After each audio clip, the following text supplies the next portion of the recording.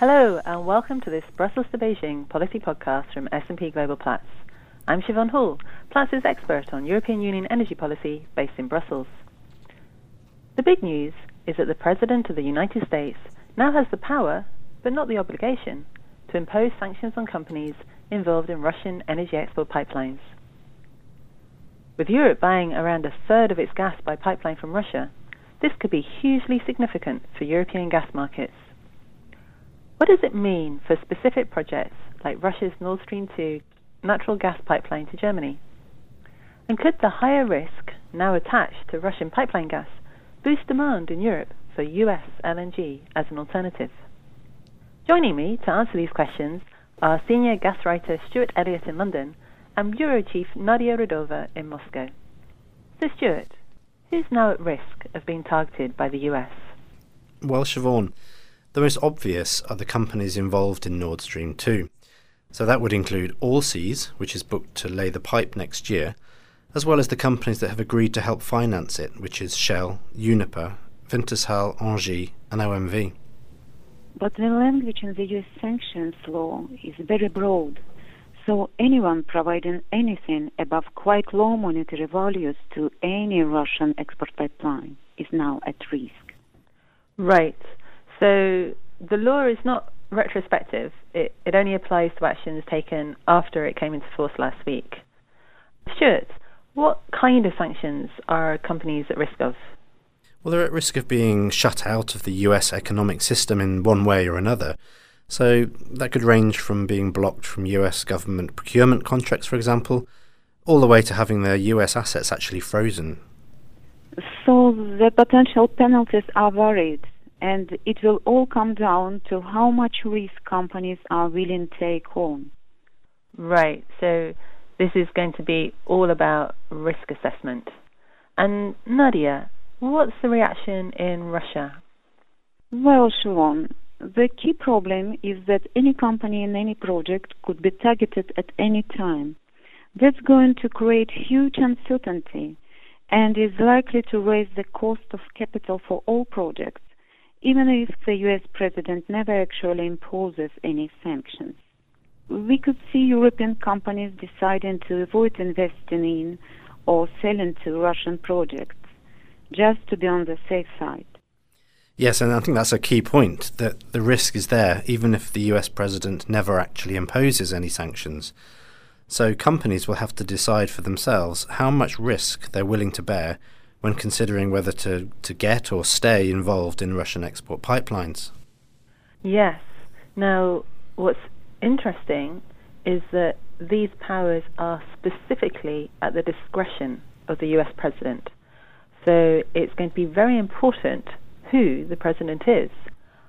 I asked our senior editor in Washington, Brian Scheid, how the current US president, Donald Trump, has reacted. I don't expect a public declaration where he says he's not going to target European companies. But Trump clearly hates this bill, so it's a good bet that any chance he has to not enforce it will be taken. So, while Trump is president, the risk of specific sanctions seems very low. Stuart, how have the European companies involved in Nord Stream 2 reacted? Well, they've been angry. They've reacted angrily to the idea of the US interfering in European energy policy, and some have said that Europe should not let itself become a geopolitical football. They say sanctions must not be misused to push through greater use of US LNG in Europe. But in terms of any action, well, they've said so far that it's business as usual so long as there are no specific sanctions. But the mood in Russia is quite pessimistic. This US sanctions law is expected to remain in effect for decades, impacting businesses, regardless of who is president. And it could mean delays to projects, as banks and business could need more time to do a risk assessment.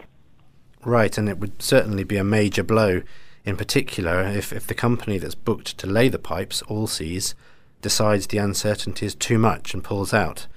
There are very few companies that can do this kind of work, and Gazprom would struggle to do it itself. Right. Has Allseas indicated that it might pull out of Nord Stream 2? No, but it's not due to start laying the pipeline until next year, so it's not at risk yet for Nord Stream 2. but it is already directly exposed to potential sanctions from the US because it's laying the pipes for the Turk Stream project from Russia to Turkey. So it'll be interesting to see if it continues with that. If Gazprom did have to find a replacement for all seas on Nord Stream 2, that would cause a major delay, and it would probably miss the end 2019 start date. That's a significant date, because that's when Russia's gas transit contract with Ukraine expires, and renegotiation is unlikely to be easy. Right. Now, the US sanctions law specifically mentions supporting Ukraine and other European countries in reducing their dependence on Russian gas. So is this also about promoting sales of US LNG to Europe as an alternative? Well, that's how many in Russia see it, that this is an unfair competition, with the US trying to push up the costs of Russian gas to make its LNG more attractive. And we are starting to see a few US LNG cargoes arrive in Europe, and it's true that access to LNG as a new supply source can help companies negotiate better prices from Gazprom. But it's very hard to imagine US LNG replacing Russian pipeline gas in any large volumes. Russian gas is still by far the cheapest option for most of Europe, and it's likely to stay that way. And what's the view from the EU, Siobhan? Well, actually, the European Commission, like the US, also opposes Nord Stream 2 as part of the same efforts to support Ukraine. But it's going to fight any attempt by the US to interfere directly in European energy matters. Now, the US law says the president has to coordinate with, quote, allies of the US. So as long as the US sees Europe as an ally, Europe is hoping it won't target European companies. So this US law really makes the political relations between the US and EU an important risk factor for European energy companies. Right, and it's going to matter what the US president thinks about European energy interests and how well the EU and the US are getting on in general. And it will matter for as long as this law stays in place, which, as Nadia said, could be decades. So this is a new long-term political risk that companies will have to factor in. Well, we'll be following this very closely from all sides. That's all we have time for today, but you can join the discussion again with us at the Platts European Gas Conference in Rotterdam in September. Details on platts.com. Thank you for listening, and tune in next time for more Platts Perspectives on Policy.